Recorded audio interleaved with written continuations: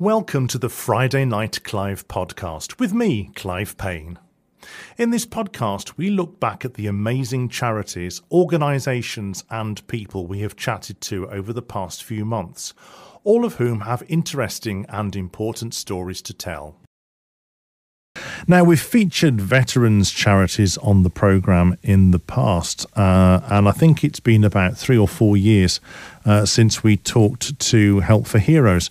And if you've not heard of them, well, what is Help for Heroes? How do they help former service personnel and their families? And importantly, what are they doing to support veterans during the current cost of living crisis? It hits all of us, of course. This morning, I talked to Claire Barnes, who is head of grants at Help for Heroes. And I asked her, first of all, to explain what the charity does and its key objectives. Help for Heroes is a charity that looks after those who have served, those who are serving, who are wounded, injured and sick. It's anybody who has served, but we have a trustee overlay, a focus to those who are wounded, injured and sick. It started 15 years ago because our founders, Bryn and Emma Parry, had been visiting some individuals, servicemen, who were recovering at Headley Court Centre. Mm-hmm. And whilst visiting them, they realised that the guys and girls were finding it difficult and challenging to get into the local pool for their exercise, to try and make their limbs work again. And they felt, that they were being victimised, was how they felt, and ridiculed for their injuries in the local pool. So they wanted to fundraise for these individuals to have a dedicated pool at Headley Court.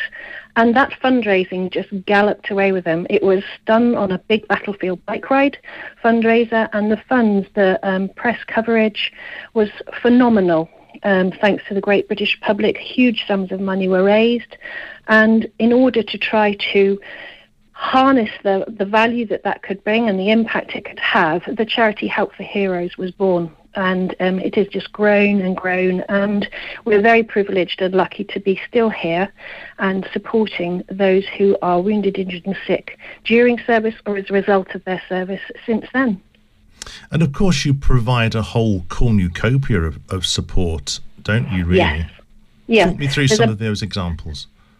Well, there's a breadth of services in the recovery services unit, and then we are supported by the commercial team who support all the fundraising that goes into financing that, and of course all our support services, the IT, etc. But the recovery services, those that deliver directly to those who have served, are case management. So case management is like a caseworker, social services worker, a welfare worker, and they will work one-to-one with individuals and their families to try to unpick, unravel and find really impactful ways forward so that individuals' lives become fulfilling, meaningful, sustained, in a really good place where they want to be to move forward. Supporting this, of course, we've got a growing veteran clinical team, which includes OTs and nurses who go out into the community and work to navigate the NHS system and overcome difficulties with their injuries and illnesses. We also have our Hidden Wounds Service, a very strong mental health team across the country, providing support online into people's homes, and that goes up to complex trauma that they are experiencing. Then we have the sports activity and fellowship, which is a unique thing, a wonderful thing for Help for Heroes members, and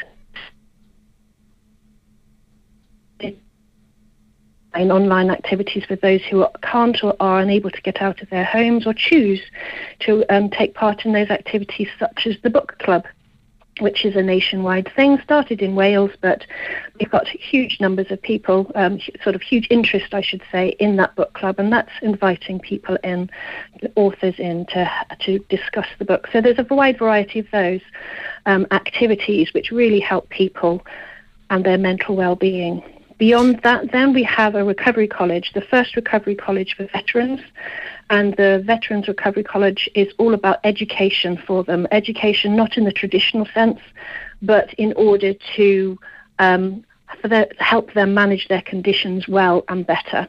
So it's examples of both self-help courses that they can guide themselves through, or face-to-face courses, which are over a period of 6 weeks or so, and 6 different sessions where they can get together in small groups to work through how to better manage their conditions. Those might be sleep, anger management, financial help, a variety of courses, and they're all available. The self-help guides are available for anybody on our website. It's a breadth of courses, and it's that holistic offer that we feel is really impactful for those veterans and their families who are looking to recover.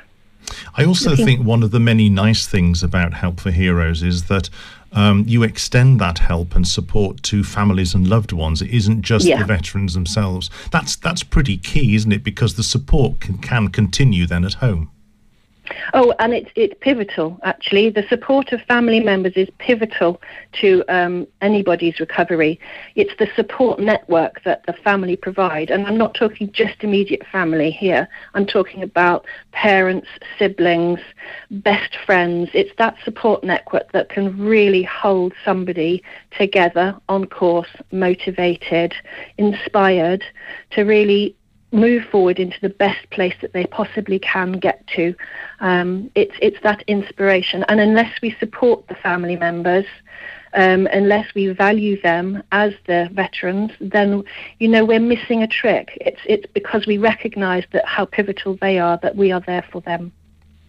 Now, it's been reported in the press that veterans are turning to charities for more support because of the cost of living crisis. And I also am aware that service personnel seem not to be given a lot of support when they leave services. And you hear these horror stories. I mentioned this on my programme yesterday, where you hear of veterans living rough on the street because they either can't get a job or can't get a permanent address in order to claim benefits.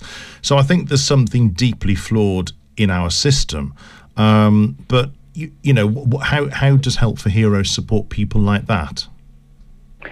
So we have had grant program, an external grant partner program in the past, where we've worked with Elaborate, the homeless charity. We've worked with other charities like the Community Self-Build Foundation, and we have had those programs in order to help those who are struggling to get off the street, to rid themselves of those addictions that they have used to self-manage, self-medicate, and get them the support that they need.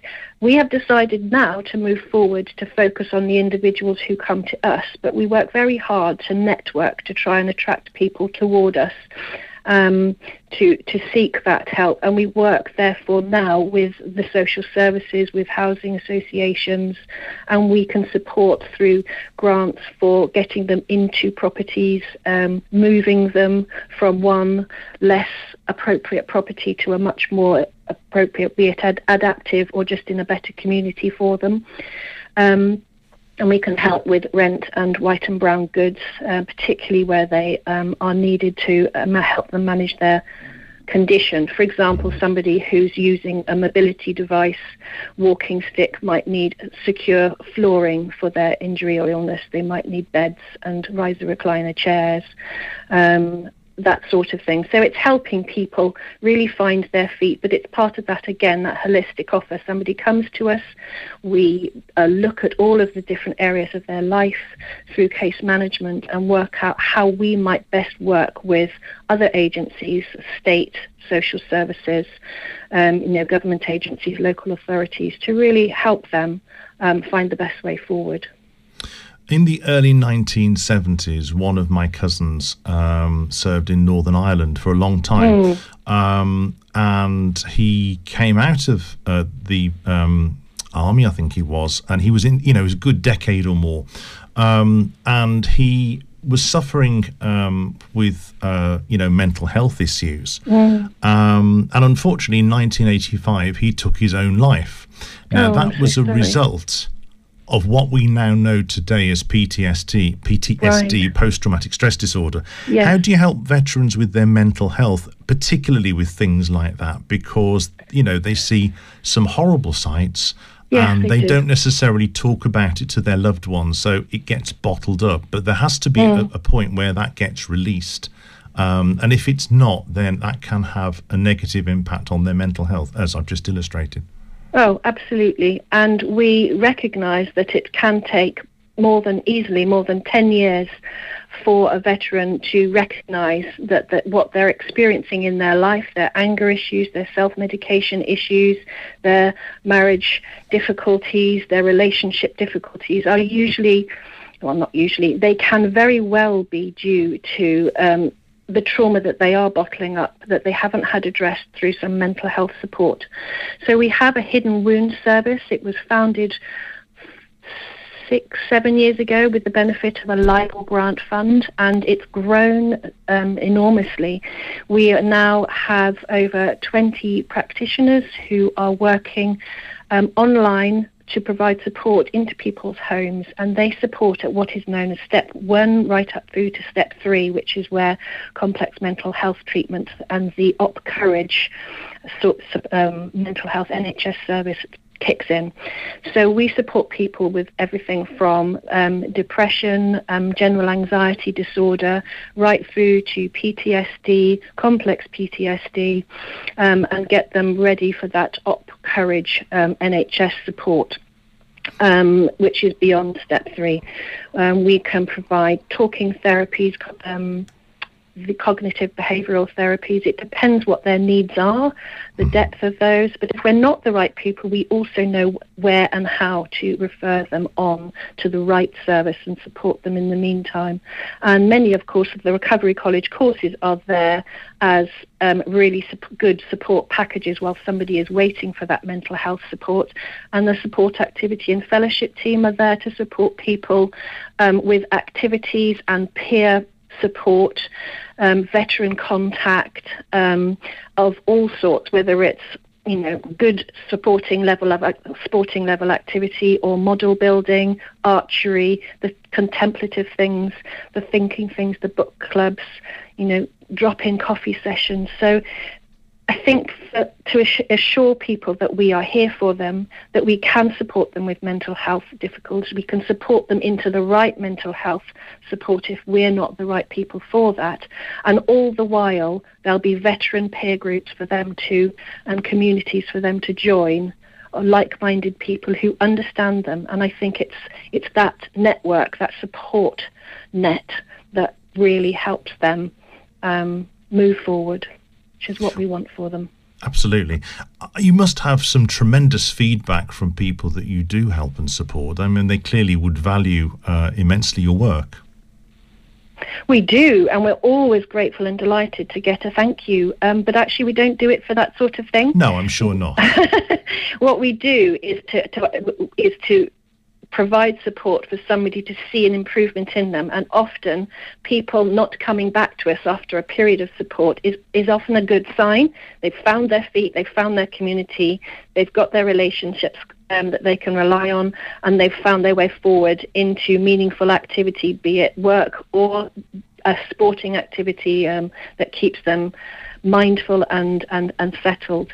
So that's the important thing. What we always want to do is offer that support is there for life, and we, of course, need to rely on our fundraisers to help us, make that offer possible. It's not possible without fundraising. That's right. I mean, that brings me on to my next question. I mean, you obviously have to raise your own funds for this. How do you go about doing that? More than 90% of what we get in terms of support is from individual fundraisers doing bake sales and runs and climbing mountains and paddling across lakes and everything that they can think of, from the very young who give up their pocket money, who draw cards and fundraise with printed T-shirts and socks and all sorts, right through to epic challenges which raise awareness for people who have mental health difficulties, saying, I can do this, I'm going to fundraise while I'm doing this, and I want to raise awareness for people like me, for people like you. So it is those individuals who are really the power behind us, but we are also blessed with gifts and legacies from people in their will, and we have a fantastic philanthropic network of individuals who who have had a good life and have made their money their own way and are happy to give some of that back to us. So we're very grateful for that. Also, corporates who make us Charity of the Year. Wonderful, wonderful thing to do. And we can then involve them in so much of what we do, and they come with us on the big Battlefield bike ride every June, meet the veterans, and really get a real feel for what we do and what it's like in action. So yes, we're very lucky with the breadth of support that we get, but appreciate that people must put their welfare first. And in lockdown, we really did feel the impact of people not being able to get out, not having the money to give away. And we know that that's something that's coming up this year again because of the financial pressures on every single person in this country. Tell me about some of the other forthcoming projects you have for the organisation, if you can. Yes, we've just launched a family-focused project for mental health support for the children and young people in those families who are impacted by their parents' injury or illness. And there's a lot of research out there through Young Minds, through many children's welfare charities that confirms to us that those who are living with somebody with a mental health or physical injury are 1 to 2/3 more likely than any other young person to be living with a mental health difficulty of their own. So we've launched a twofold project. We are getting into the pilot stage. We are providing mental health counselling for those in chronic immediate need, but we'll be working with an organisation called COOS, who are a fantastic online provider of mental health support for young people anonymously, and we will look to build a platform with them and so we can refer onto a Help for Heroes COOS platform where veterans' children's can access support wherever they are. So in the regions that aren't covered by local authorities, then Help for Heroes will be funding that for young people. So that's one of the projects we've got going. We have a very active, over the last year, Zero Suicide Alliance partnership, a collaboration for education around suicide and prevention methods. So we've got a fantastic toolkit. We're encouraging as many people as possible over the next year. We're hoping for 5,000 or more to have completed the suicide awareness training. So that is going to be launched for Suicide Awareness Day in September. We have, what else? We're growing our veteran clinical nurses team and our hidden wounds team, so we have greater support there. I will try and think of some more things before we finish today, but those are the things that are immediately coming to mind. Lovely. Claire, where can we find more information about Help for Heroes? We have a website that's just been revamped and has launched last week. So the Help for Heroes website, you should be able to find it very easily with a Google search. And there are Get Help, Give Support pages on there. It's been written for individuals, no longer about the services, but about the individual's journey. So it's easily navigable. It's very accessible. So please do, anybody, visit the Help for Heroes website. It'll explain all about the Recovery College courses. You'll be able to access those self-help guides.